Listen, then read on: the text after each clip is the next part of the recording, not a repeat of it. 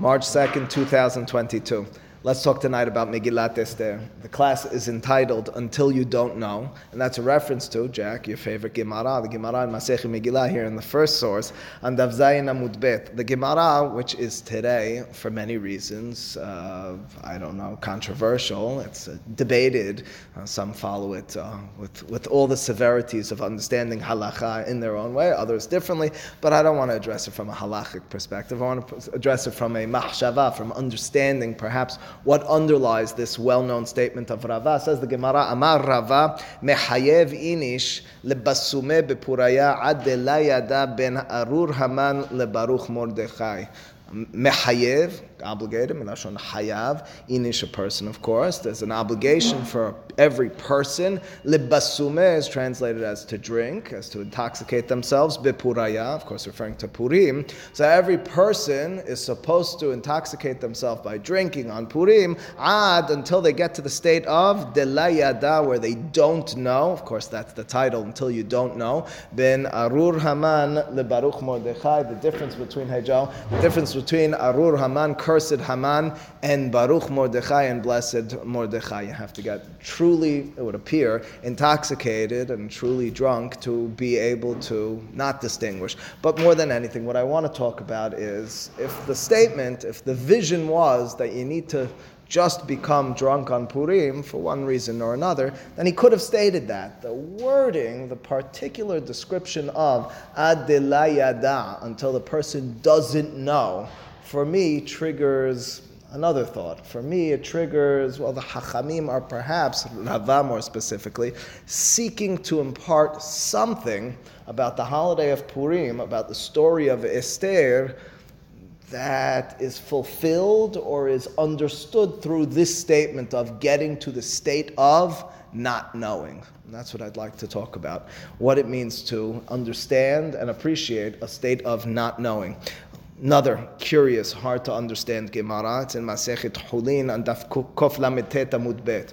Perhaps just as known, maybe a little less known. The Gemara asks, Haman min haTorah minayin. What's the source? Well, not a source. What's the remez? What's the hint in the Torah to Haman? Of course, Haman comes long after Hamisha Humshe Torah. So it's a remez. What's the remez? Says the Gemara, Hamin ha'etz. And of course, the end of the pasuk I put in parentheses, Asher siviticha lebilti achol mimenu achalta. It's a reference to Eitz Hadat. God turns to Adam and he says, wait a second, did you eat from that tree, the Eitz Hadat tov hara, which I told you not to eat from? Now it's a play, of course, on Hamin and Haman. Cute play. What is it that the Hachamim are intending with this statement? Says Jack already, maybe it triggers in our mind something to do with a tree. Haman certainly is associated with a tree. It's a tree which he prepares. It's a tree which, ultimately speaking, he's hanged on himself. We'll come to that point, but I think there's even more to it than that. That would be practical. It would be, as I said, cute. I wonder if there's something foundational. Anyway, that being the case, those are the two initial questions. Two initial questions, stating them again, is number one, what's ad de la yada, until you don't know? What's the specific meaning in the context of Purim, of Megillat Esther? And secondly, what is it perhaps that underlies the statement of the Hachamim that Haman is, so to speak, referenced in the context of Hamin ha'etz, Eitz Hadat, the eating from Eitz Hadat? Well, so here's the direction I'd like to initially take you in. Well, again, the theme of the class is until you don't know. And so I want to focus for a moment or two or 10 on Megillat Esther and understand and try to seek out and find the importance and the integral role that knowledge, knowing or not knowing, plays in Megillat Esther. So if you'll together with me take a brief tour de force through Megillat Esther. Here in Megillat, now I no longer will, at no point will tell you it's Megillat Esther. I just tell you the Perek and the Pasuk. You have to assume that everything on this page, where it just references it like that, is from Megillat Esther. So here it is, Perek Bet, Pasuk Yod Aleph. B'chol yom vayom, Mordechai metalech lifnei Hasar bet Hanashim, lada'at et Shalom Esther ma ye'aseh bas. The first reference we have to Mordechai's relationship vis-a-vis Esther in terms of what he's doing once she's already taken away is he's walking next to the Hasar Bet Hanashim, the courtyard of the women, ladat, to know. Mordechai will quickly emerge as the knower. He's the one who inexplicably knows certain things. I don't know if you know fully where I'm going yet. Well, certainly we're going to have some connection to Etz Hadat. You understand that? That's already a dead giveaway. What does it fully mean, Jack? Just give it a few more minutes. And now, Perek Bet, Pasuk Kaf Bet. Vayivada hadavar leMordechai. This is Bigtan and Teresh. Bigtan and Teresh, the two sarisim of the king, who are seeking lishloach yad to somehow harm or kill the king. Somehow, Mordechai vayivada hadavar, he is made known. How's he made known? Okay, midrashei hachamim. But what I need to know, ironically, what I want to be aware of is the fact that Mordechai, again, is the all-knower. And Mordechai, in that knowledge, takes control of circumstances. As a result of knowing, he tells Esther, who in turn tells the king, and ultimately speaking in the storyline of Megillat Esther, that's a critical fact, because that's the fact that leads Mordechai through the streets. It begins this Venahapochu. It's his knowledge. A bit more. Umordechai, Perek Dal, Pasuk Aleph, Umordechai yada את כל אשר נעשה, ויקרא מרדכי את בגדיו וילבש שק ואפר וישב בתוך העיר ויזעק זעקה גדולה ומרה. What's the context? The circumstance, the situation is Haman has convinced the king to sign off or to agree to a declaration that all the Jews will be killed on a single day, laharog, lashmid, laharog, ul-abed. Pasuk then says that Mordechai yada, Mordechai knows all that transpired. The fascinating reality over here is he knows, and he rips his clothing. Esther freaks out when she's told that your relative has ripped his clothing. She sends to him, what the heck is going on? He sends back what's going on, which means Esther didn't know. Esther, the wife of the king, somehow doesn't know, or at the very least doesn't fully understand. We might go further and suggest maybe Ahashverosh doesn't fully understand either. He certainly doesn't understand the ramifications. It's only later on that he finds out that it's Am Esther. So there's almost a knowledge again. Mordechai, the one who's at this point not really in control, but he's the all-knowing one. It always triggers in my mind as well that he's mitalech. Mitalech, for one reason or another, I associate the Torah uses that language with HaKadosh Baruch Hu. In the Gan, he's mitalech betoch hagan meruach hayom. In Parashat Bechukotai, in that pasuk that v'hitalachti betochechem. So mitalech, I can't tell you every time it's used. It's in that context. You have it by the Mishkan as well. But that being the case, Mordechai, so to speak, plays the all-knowing role. That's a critical role in Megillat Esther. Knowledge is control. Knowledge is power. After all, when Esther turns to Ahashverosh in the turning moment, before the turning point, she turns to Ahashverosh and Haman, and what does she say to them? Well, she first invites them to a party, and then inexplicably invites them to another party, which of course always should raise the question, what's she doing? Did she chicken out? What's her reason for calling them to a party and then saying, if I really was Motzei Chen, she's taking a risk already, can you come back tomorrow? More than anything, I'm not convinced, but I believe that the reason she does so is she's playing with their uncertainty. Why is she calling us back? What's this all about? The fact that they don't know, and she embodies the all-knowing in this circumstance, again, is Megillat Esther telling us and making clear to us that knowledge is the control. Knowledge is the power. Not enough yet, but certainly giving you hopefully the flavor that I believe if you don't even read too carefully Megillat Esther, you already pick up on. Knowledge, it's this thing about knowledge, knowing, Mordechai knowing, Esther knowing. Esther furthermore, Perek Bet Pasuk Yod, Perek Bet Pasuk Kaf, she makes certain that nobody knows where she comes from. Why so? Because it's never told to us in the Megillah either. We're told something as children. We understand it perhaps differently when we get older. At its most basic level, what is it? By her knowing and others not knowing, the more I keep you guessing, the more vulnerable you are, the more in control I am. The more I'm the knowing one and the less you know, the more you are indebted to me, the more you're guessing. The Gemara Masechet Megillah, in fact, imagines on Daf Yod Gimel Amud Aleph that this disturbs Ahashverosh to no end. Vayas HaMelech Mishteh Gadol, says the Gemara. Why is he making Mishteh Gadol? Avad Mishtaya Velagalyale. He makes for her a party, Mishteh Esther, Megillat Esther calls it, and she didn't reveal her nationality. Dale Karga Velagalyale. He lowers the taxes. She doesn't reveal. Shadar pardishne v'lagalyale. This is derashot from Pesukim, as Rashi points out. Pasuk earlier said, V'hanahala medinot asa, and then the Pasuk says, Vayiten mas'at ki ad hamelech. He sends out presents to the people, and he's hoping this will impress her to the extent that she'll reveal. She doesn't reveal to him. Continues the Gemara. Afterwards, the Pasuk says, Ubihi kabetz betulot shenit. Enigmatic, mysterious pasuk. They are gathering the virgin women a second time. What's that doing? Esther's already chosen. Not fully clear. It's never fully clear in Peshat in the Pesukim. It's clear in the Peshat. I said Peshat. I'm reading the Gemara right now. Of course I'm reading the Gemara. I said Peshat. Says the Gemara, Azil shakal Isa me Mordechai amar en isha mitkana lebeyer haveta v'afilu hache lagalyale. The vision, the hope of Ahashverosh is he's going to disturb Esther to the extent that I'm thinking about others. Maybe if you want to get closer to me, you'll reveal who you are and where you come from. Again, knowledge being in the hands of the one who knows the power. You don't know, you're in the dark, you're missing a certain amount of power. That's what I have going on already. In terms of the success of Mordechai and Esther, Mordechai is the knowing one. Many of the turning points are because of his knowledge. He's seeking knowledge. Esther knows and doesn't reveal. Onward.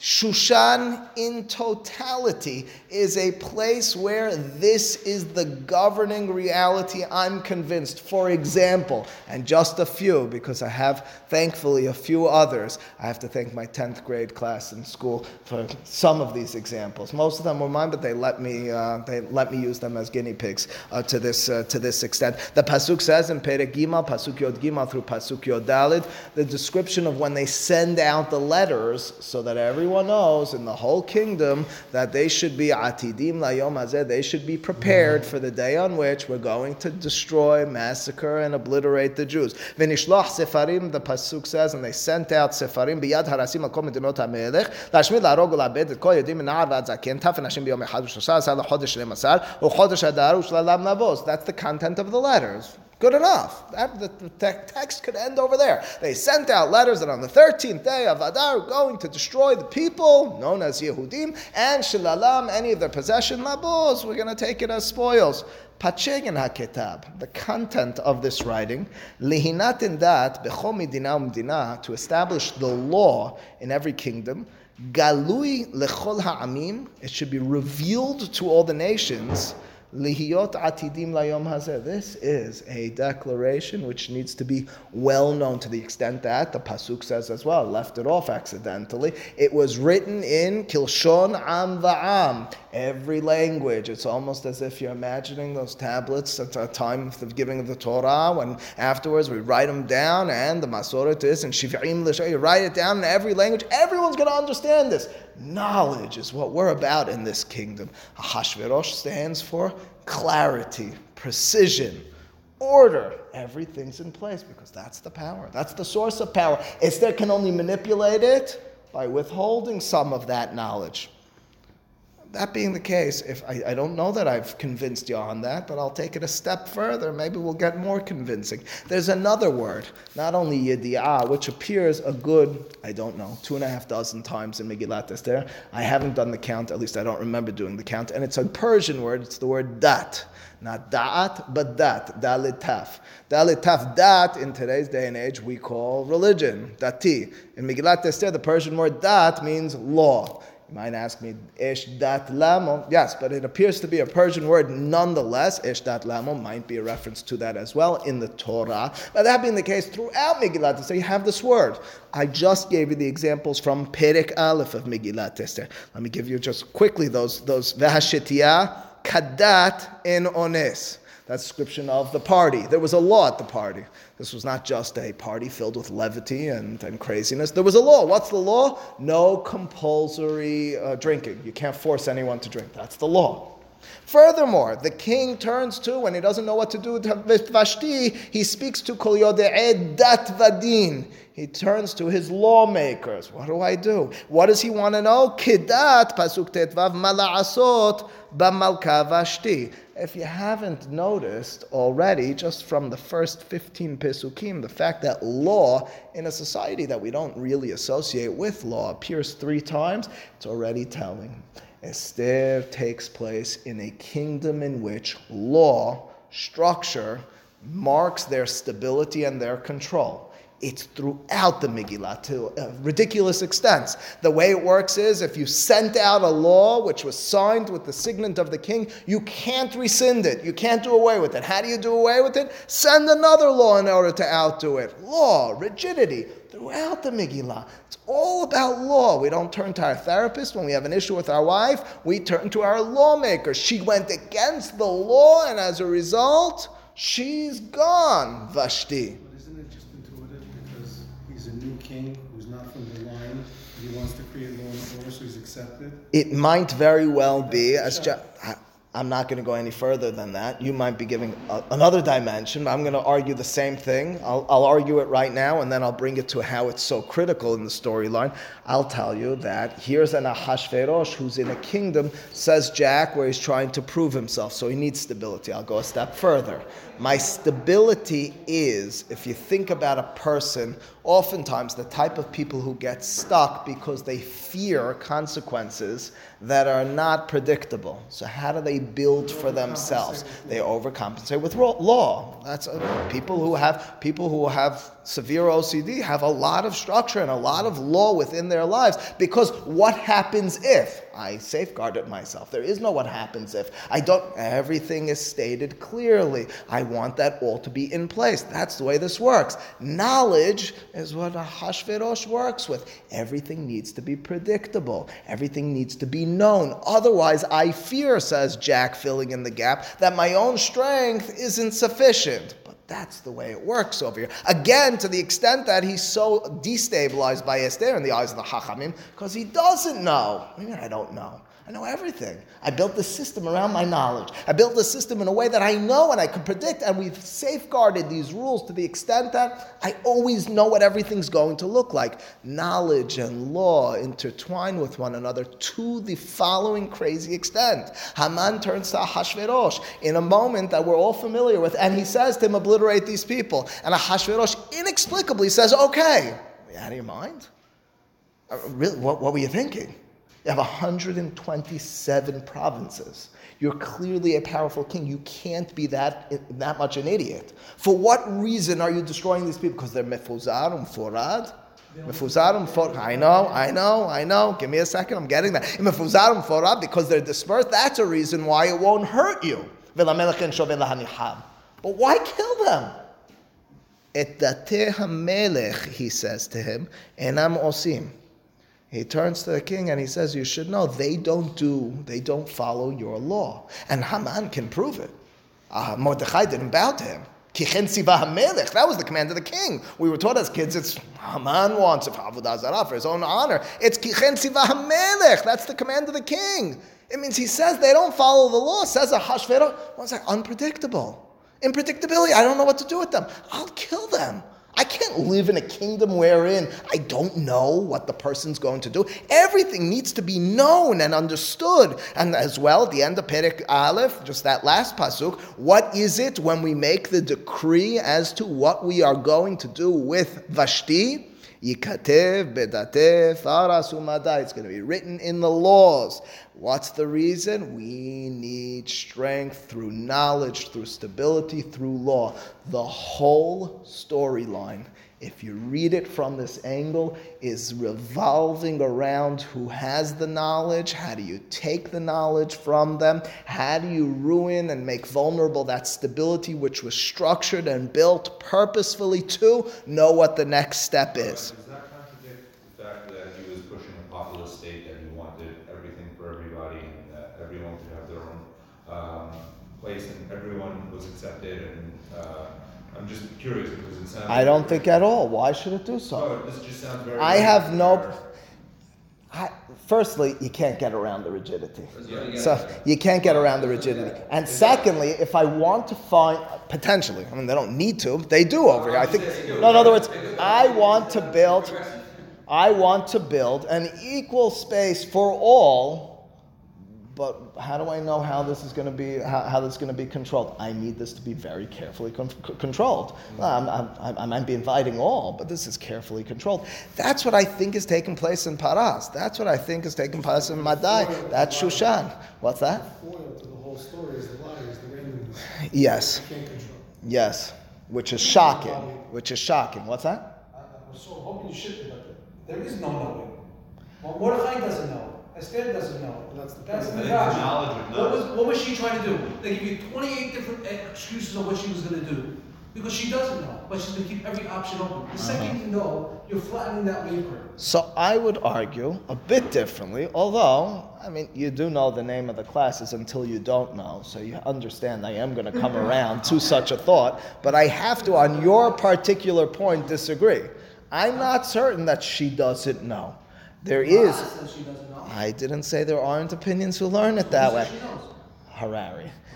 Esther has a plan in my mind. She knows exactly what she's doing, I'm suggesting. She is playing with the stability of Ahashverosh, turning him into the one who's guessing. Not that she's uncertain. She knows exactly what she's doing. She's seizing control. To the extent that, by the way, in Megillat Esther, when you throw a party, you're the one who's in control. Mishteh Esther is when she's beginning to have control. She throws the party and she summons them, not only once, but twice. And she's a woman who hasn't been able to invite in the past. There's a law against her being able to in any way do that. She's got a plan here, and she's slowly and carefully seizing control by playing with the fact that he doesn't know and I do know.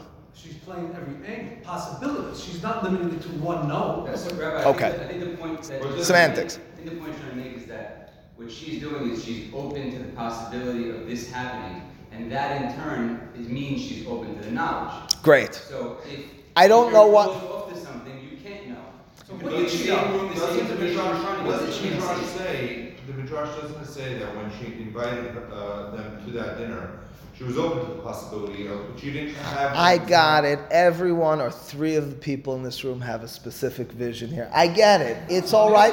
It's not going to, as Norman pointed out, it's not going to affect one way or another anyway, because ultimately speaking, she's the one, even if I say it in your terminology, she's the one who possesses the access to whatever that knowledge will be, as opposed to the others. Okay.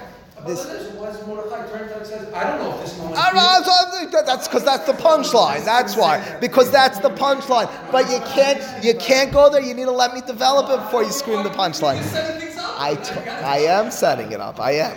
All right. Anyway, well, we're right there. We're right there. We're right there. We're in Perek. We are right there.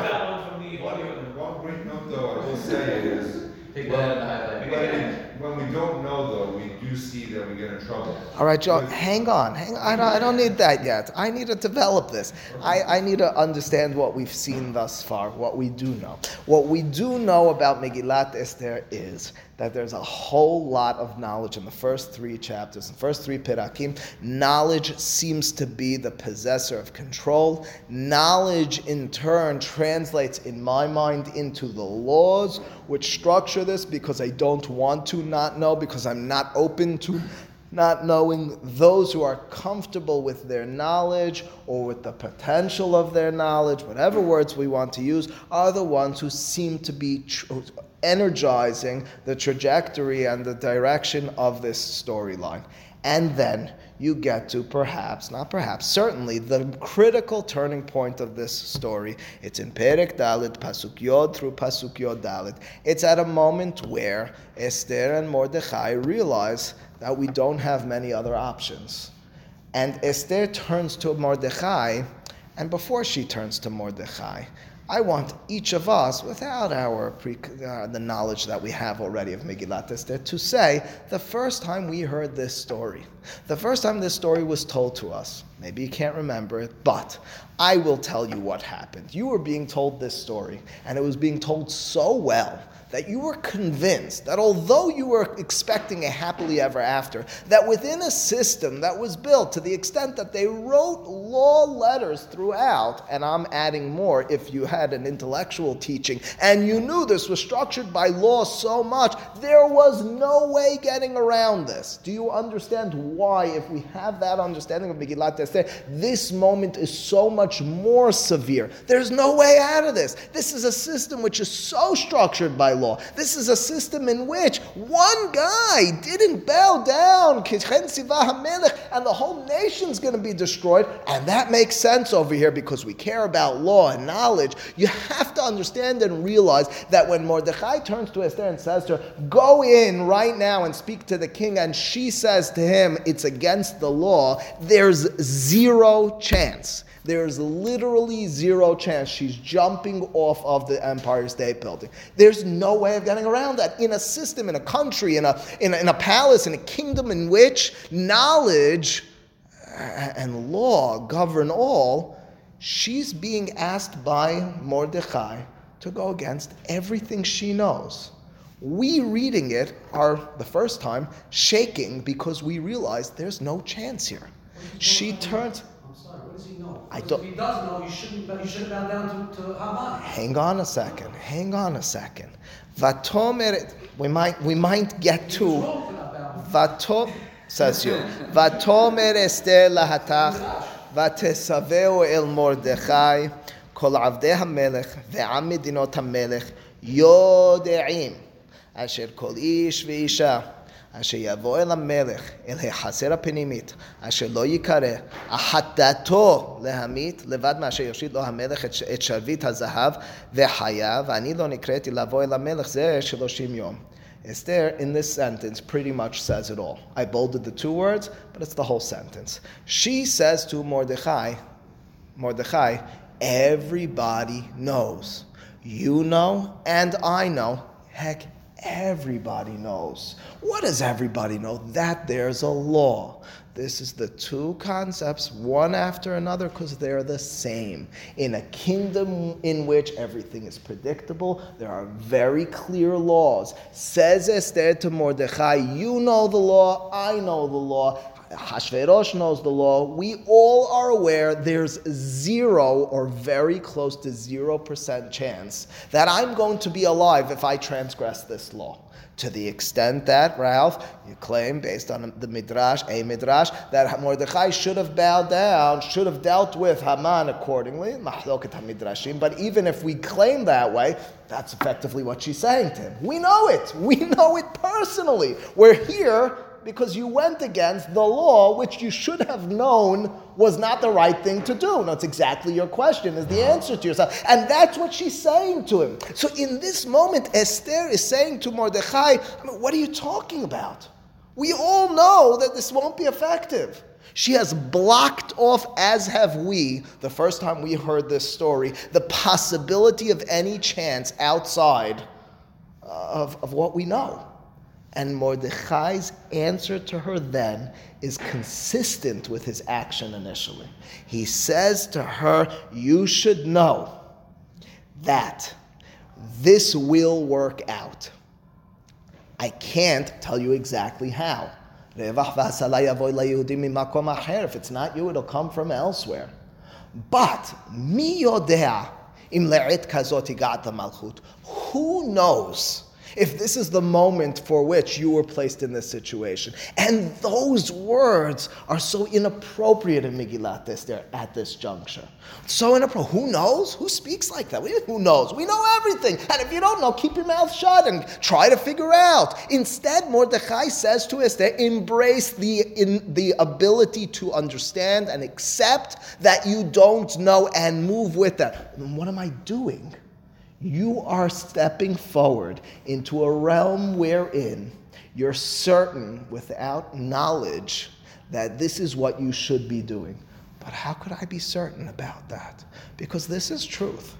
But I don't know that. As a matter of fact, I know the opposite of that. To put it into our Bereshit terminology, you have been working, Mordechai, as have I, in a world of knowledge, in a world of da'at, in a world of da'at tovara, of humanity. We predict, we determine, we understand based on cause and effect and circumstance and situation and context. That's what we've been working with. And now what are you telling me, Mordechai? You want me to break that? And Mordechai says, absolutely. This is emet. What I'm talking to you about right now, you're not going to ever fully understand. Neither am I. But I am going to tell you that this is going to work out. But how can you make that claim, Mordechai? Don't you know? And his answer is no, I don't know. And neither do you.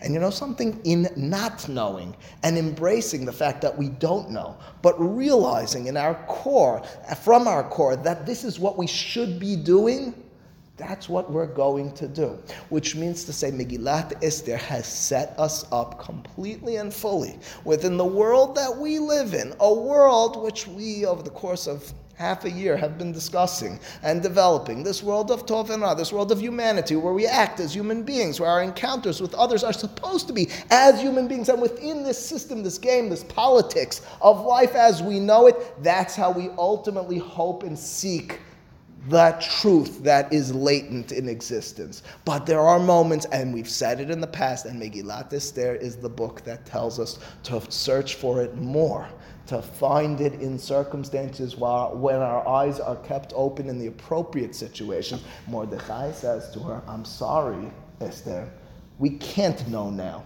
We can't play the politics, and we can't predict, and we can't play the game of cause and effect, because there's something called truth over here, and truth is going to win. Yes. And if you don't do it, you're dead, and your family's dead, and it's over. Same exact point. So then what? Everybody else can get saved, but she can't get saved? Same exact point. His statement to her more than anything is, if you think you know, and as a result, you're going to hide away in the palace and think, because based on your knowledge, you'll be separate from the law which will affect others, you are wrong. But why so? I'm the queen. It's not, I never reveal. This is not your time. I don't know if this is your time, but if you don't go in, you're dead. Well, that's the point, though. The point is, Esther, play Esther for a moment. Esther turns to Mordechai and says, wait a second. He doesn't know that I'm from the Yehudim. And he doesn't know I'm from the Yehudim. I'm going to stay alive. And I don't know if I'm going to take this risk, because I don't really think we have a chance, because I know that we don't have a chance. And he turns to her and says, quite the opposite is true. You are working with what you believe is knowledge. You are working with a system which you believe you have figured out, and everyone has the ability to understand. But guess what? Sometimes it might be rare. Sometimes there's a glimpse of emet, and you got to run with that. Yes. Yes, certainly. Mordechai has it figured out, and he says it to her, and she runs with it. Mi yodea. Who knows if this is your moment? Who knows? But I haven't figured out. Who knows who knows in a world of knowledge? I don't know. Who knows if this is your moment? Right. He doesn't have it figured He out. plays with the words of mi yodea. So imagine, this is your moment, but if you don't take this moment... Ralph, like this. Ralph, I like to believe that I am an adherent to Torah and mitzvot to the best of my capabilities. Now, as we're well aware, Harambam has a mitzvah of Yedi'at Hashem, knowledge of God. And then there's a question amongst many philosophers over the course of the last 800 or so years since Harambam penned those words, Yedi'at Hashem. Is there room within a Maimonidean system for what colloquially we refer to as emunah? Rabbeinu Saadia Gaon wrote a book called Emunot V'De'ot. There's emunah and there's knowledge. Well, what's emunah? Well, it's not a mitzvah, according to Harambam. It appears. Knowledge means I know, I can prove, I can empirically set forth the evidence for the existence of God. Is there room for emunah? So you might claim a strong extremist in Harambam will say there is. I would argue not. I would argue, of course, there's room for emunah. Do you really? Harambam says explicitly, you'll never actually get to the core of proving God's existence. You'll never actually get. So then how am I fulfilling this mitzvah? The answer is, I'm knowing as much as I can, and then at a certain point I'm saying, mi yodea, which means to say I'm accepting beyond. So many people would call it, well, Harari, you're saying blind faith. I'm not saying blind faith. Attacking the faith to the idea. That's correct. That's correct. That mi yodea is I've got it as much figured out as I can, and now emunah milashon ne'eman, the ability vayihyu yadav emunah. Isn't that the pasuk that we often quote? Right, the ability to have a certain strength and dependability in this circumstance. That's Mordechai. It's the same. It's the same. I know from experience. It's an experience. It's not logistical. But of course it's not. It's the opposite of logistical. Yediah is logistical. Good. Call it experiential. That all being the case, if that is the case, if that's the message of Megillat Esther, or a critical message of Megillat Esther. Sorry, Jack, you want to ask something? She says that there's either two options when she approaches the king without being called on. But there's precedent for the option of her being saved. It's slim to null. It doesn't sound like slim. It sounds like it's two. It's either one or the other. Okay, so maybe I overdid it. I said there's 0 chance. Let's say she says it's a 50% chance. Let's say. I don't even think she's saying 50. Because she makes it worse, though. She says, Ani lo nikreti zeh sheloshim yom. I haven't been called for 30 days. She's basically saying it's a very slim chance. That's what it sounds like to me. Let's say she's saying 50% chance, Jack. So she's saying, let's work logistically. If I haven't been called in 30 days, we need a different political route. It isn't going to work. Oh, Mordechai says, I don't have another one. She says, but this is not going to work. And Mordechai says to her, guess what? You got to just do it. No, why do I have to just do it? Because mi yodea. What do you mean mi yodea? We always are yodea. But that's the point. I said on Friday night a few weeks ago, in a different context, same message in a different context. I said that when I studied in yeshiva post-high school, so the yeshiva, the particular yeshiva I studied in, they were very fond of 3 Yiddish words. The 3 Yiddish words were ich weiß nicht. In Yiddish, ich means I, weiß means to know, nicht means not. So I know not. Yiddish, I used to speak it almost fluently, which means to say, and they almost had it in this sing-song voice. You'd be in the middle of a conversation. I remember the first shiur in the yeshiva, the first class in the yeshiva. So the rabbi is developing and discussing and interpreting and whatever. He gets to what I thought was the punchline, and I'm used to beautiful packages that you finished up and you place on your mind shelf and you store it away. And he finished, and I said, but I have a question. Are you kidding me? You're about to hit your punchline. At least make a beautiful package. Put the bow on. And then I realized every time you had a conversation with one of the top guys in the yeshiva, and you're trying, maybe Rashba means this, but Arambab and so forth, whatever. You finish the conversation. It was almost a power position. I don't know. Seriously? And it was, and I mean it when I say it. It was depressing. So I was depressed for other reasons. I wasn't depressed for so many other reasons. I was depressed because of that. I was depressed because every time I felt like I was finally understanding something, I realized that I don't understand. It was depressing. But I don't know. And everyone's just comfortable saying it. They almost had, like I said, a sing-song voice. That's it. That was it. It was almost abbreviated. Chesnet, they would say also. What's going on? No, but it was depressing, especially from a background in which I believed when you ask your rabbi, when you speak to someone knowledgeable, you know. And here's a yeshiva where they keep preaching and demanding that we don't know anything. And then, and I mean it, at a certain point it clicked. At a certain point it was refreshing. It was refreshing because the ability to realize that I don't know forces me to want to know more. It forces me to take risks. It forces me to delve into matters more, to try to grasp them better, to seek that unknown realm, to understand that it might be elusive, but if I thought that I knew it, and I think we know this in our own lives, outside of Torah. We know it in our own lives. The successful, often, the most successful individuals, be it business or any other sphere and realm of life, are those who are able to say, I'll take this risk, but don't you know the odds? But my gut tells me this is right. That's the Mordechai and Esther moment. And that's what they're going up against. They're going up against a culture and society which says, but you have to know. There's no such risks like that. Look at the statistics over here. Understand the right way to do it is to step back over your sheval ta'aseh. And Mordechai says to her, mi yodea. Mordechai says to her, ich weiß nicht. And anyway, that's the reason you're going to go for this, because we don't know it all. To the extent that, and I did a different class on this at one point, I'll just give you one glimpse of it. Megillat Esther seems to portray in several different contexts a Gan Eden type of picture, but a specific type of Gan Eden picture. The type that brings me to post-eating from that Eitz Hadat. Said Jack at the very beginning, he knew I was going in this direction. Of course he knew I was going in this direction. That's the Midrash. Haman min haTorah minayin, hamin ha'etz, eating from Eitz Hadat. Keep in mind, Eitz Hadat is for us that knowledge realm, that You called it logistics, Ralph. It's the realm in which I work as a human being. I don't work with absolute truths. I work as a human being trying to figure it out, what's good and what's bad and what's going to work and what might not work. In Megillat Esther, especially and specifically when things are Shushan style, before Mordechai and Esther take over, there's a lot of this word, it's the word Tov.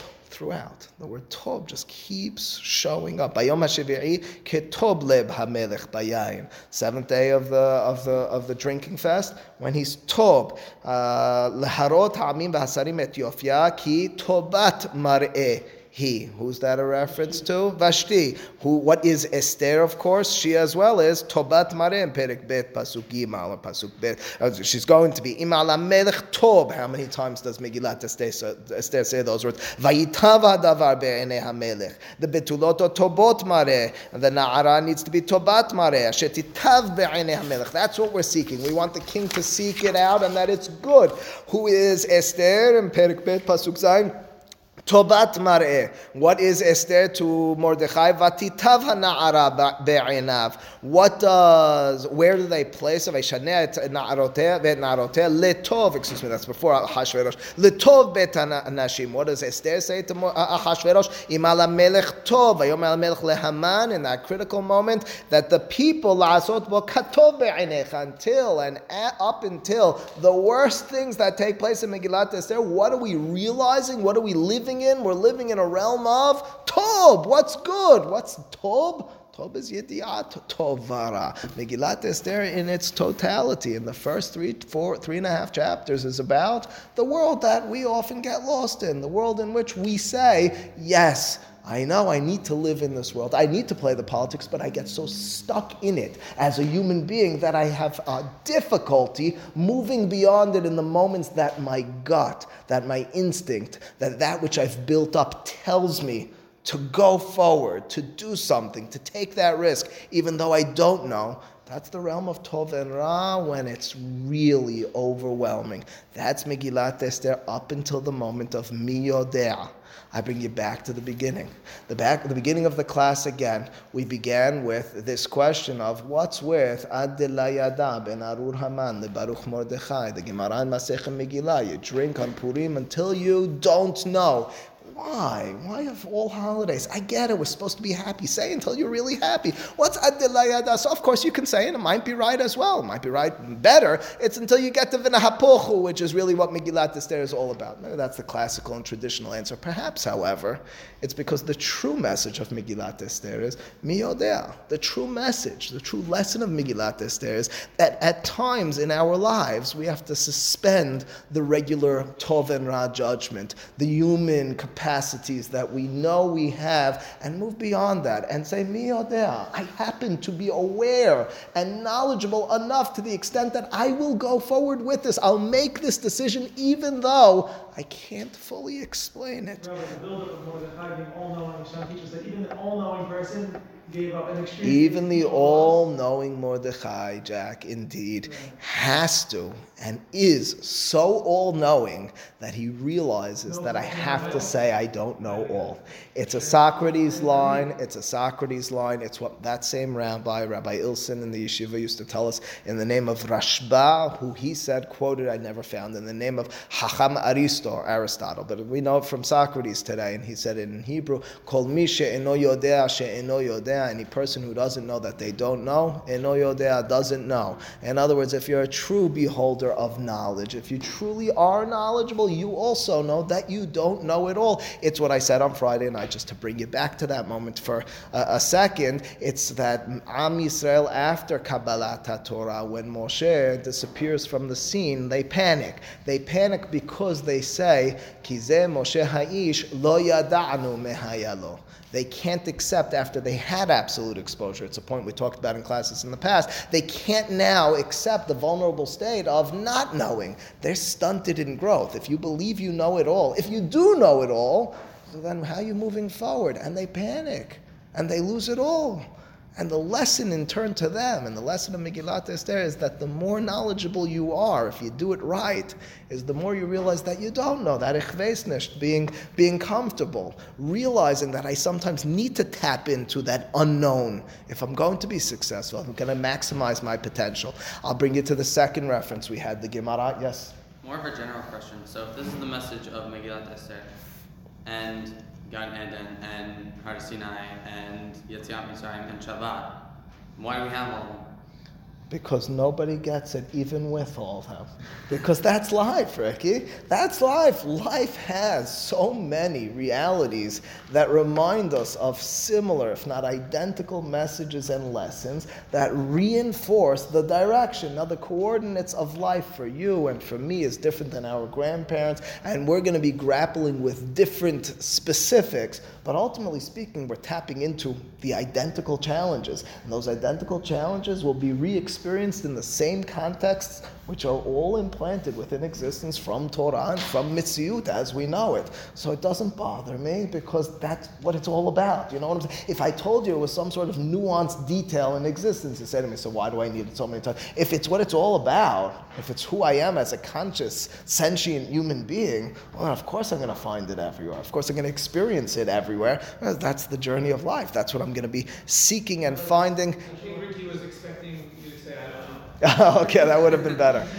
Talks about in the beginning how he to try to understand is chasing the wind. He says so. There's a certain gap between knowing everything. Absolutely, and you don't know, and everything absolutely. else chasing the wind. To have true relationship with others and certainly with God is to realize as much as I know, there's still much for there to be known.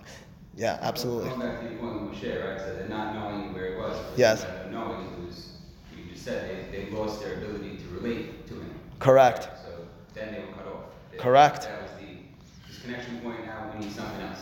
Which is saying the same point. Yeah, that's right. Yeah. So to your point here, and actually I think also what you're talking about too, the Yedi'ah aspect of Haman and Mordechai, if you can't know Haman, then you can't see a Haman. In other words, then you can't see this evil, you can't figure out how to infuse yourself to ultimately figure out where that opportunity is, whether or not that's your chance to come in and fix it. So I think that, I'm just kind of expounding the saying, but the Tov and Ra also is all, proportionate to the person's understanding, where it's all relative to how they view things. And in this case, if you're going to say, I'm going to cut myself off from Haman, now I'm unable to see that. I'm unable to relate to it. If I can't relate to it, then I'm unable to go the other way and be the Mordechai. So Right. You can't relate to both sides. So again, the knowledge, but you're arguing. So Mordechai needs to know Haman to the extent that he can now, and we need to know Haman as well. Absolutely, right? Gorgeous. I will tell you, Haman, by the way, to the extent that Haman stands for this full knowledge and in turn breaking of relationships to reality, to the ability. It's certainly his whole plan. It's his name, Haman ben Hamedata. You have the name Dat in there, but I'll take you a step further. The Gemara says in Masechet Megillah Daf Yod Bet, who was Memuchan? He was none other than the same human being we know as Haman. Why do the rabbis say that? Not fully explained. It appears as if their reason for saying so is because Memuchan's advice, if you recall in Perek Aleph, he's the one who says you should know. Vashti isn't just denying you, king. She has, through her actions, this far-reaching ruin that it'll cause to the kingdom. It's the same thing Haman is effectively saying. Mordechai is not just one individual who's doing one act of defiance. It's going to have repercussions throughout. So it's the same personality. It's the same shoresh hanefesh. It's the same reaction. Say the rabbis, it's the same person. What does the name Memuchan mean? Say the rabbis. He was Muchan lepur'anut. First and foremost, it means Muchan. He was prepared. It was all-knowing. It was galui. It was liyot atidim. But furthermore, say the rabbis, he was Muchan lepur'anut. What does it mean, Muchan lepur'anut? He was prepared for destruction. What sort of destruction? Says Rashi, Omed lihiyot talui. He was set up to be hanged. We're going to hold that on for a second. It means when we read the name Memuchan, when we think about Haman, what's triggering our minds? What's our mind's direction in that moment? It's to think about the fact that he's on his way to being hanged on that tree. That's who Haman is. That's who Memuchan is. By the way, the name Haman as well might have some sort of reference in this respect as well. In the Torah, when in Parashat Beshalach, when the Torah describes the man, Rashi says there's, what, if I remember correctly, two interpretations to that word man. Either Milashon Vayiman, which you have Bayona, which means to set aside. The man was set aside. It was proportioned. It was set up. Memuchan, it was muchan. Alternatively, if it was prepared. Alternatively, man, if I'm not mistaken, maybe not Rashi, maybe Ibn Ezra suggests man is milashon manhu. The people turned one to the other and said, what is this? Can you imagine two conflicting and contradictory realities? What is it? And this is prepared, so I know exactly what it is. The answer is it's all part of the same package. If it's truly prepared, you have the ability to say, well, what is it actually? But back to the point. Haman is the individual who's memuchan, who's muchan l'fur'anut. I now pause to reflect on Haman min haTorah minayin hamin ha'etz. Haman, and very much a focal point of the Megillah, Perek He, Pasuk Yodal, Perek Zayin, Pasuk Yod, Pasuk Tet and Yod. Haman is the one who prepares that tree to hang Mordechai on it, and ultimately speaking, he's hanged on it. Can we, for a moment, think about the significance of that detail? There are many details that were left out. I don't know the color of Haman's shoes. I don't know exactly what took place. The rabbis fill in the dirt and garbage and excrement which falls on Haman's head. If we're to take that literally, don't know if we should, but if we're to take it literally, it's not explicit in the text of the Megillah. Clearly, we leave out some details, even if they'll color the text of the Megillah. Why the tree? And I wonder if the tree has an additional symbolism to it. That same tree, the tree, Hamin ha'etz hazeh, the tree which is somewhat symbolic of the Etz Hadat. That's Haman. That's who he is. He's the one who sets it up. He's the all-knowing. He's the Hamedata. He's the Muchan. He's the Shushan individual who has Yedi'ah. He's the Mordechai, but Mordechai without the ability to say mi yodea. And in turn, ultimately speaking, what happens to that same Haman? That Haman is not only taken down, he's taken down on the, quote, Etz Hadat. Etz Hadat is his downfall, which means to say, to piece it all together, until you don't know, Ad lo yada, that message of Purim is very much the message of Megillat Esther. Megillat Esther takes us on this roller coaster of sorts through life, Ricky, as I know it, as I've experienced it at least. And that is a world in which we live with other human beings, a world in which we have a society which we need to contend with. And as a result, in order to build ourselves, in order to build justice and righteousness in a world which does preach and practice good, we need to work with other human beings. Our success is predicated on the ability to be yodea tovena, to make those distinctions. But ultimately speaking, if we stop at yedi'ah, if it's only about what I know, well, my relationship with others, my relationship with myself, my success, my ability to truly find and seek out truth is very much stunted. The ability to say mi yodea, the ability of Mordechai to change the trajectory of Megillat Esther is what it's all about. Ad lo yada then is not just some call for revelry and drinking on Purim. Ad lo yada is a description of what Megillat Esther, of this message of life, is all about. Baruch Adonai Le'olam, amen v'amen.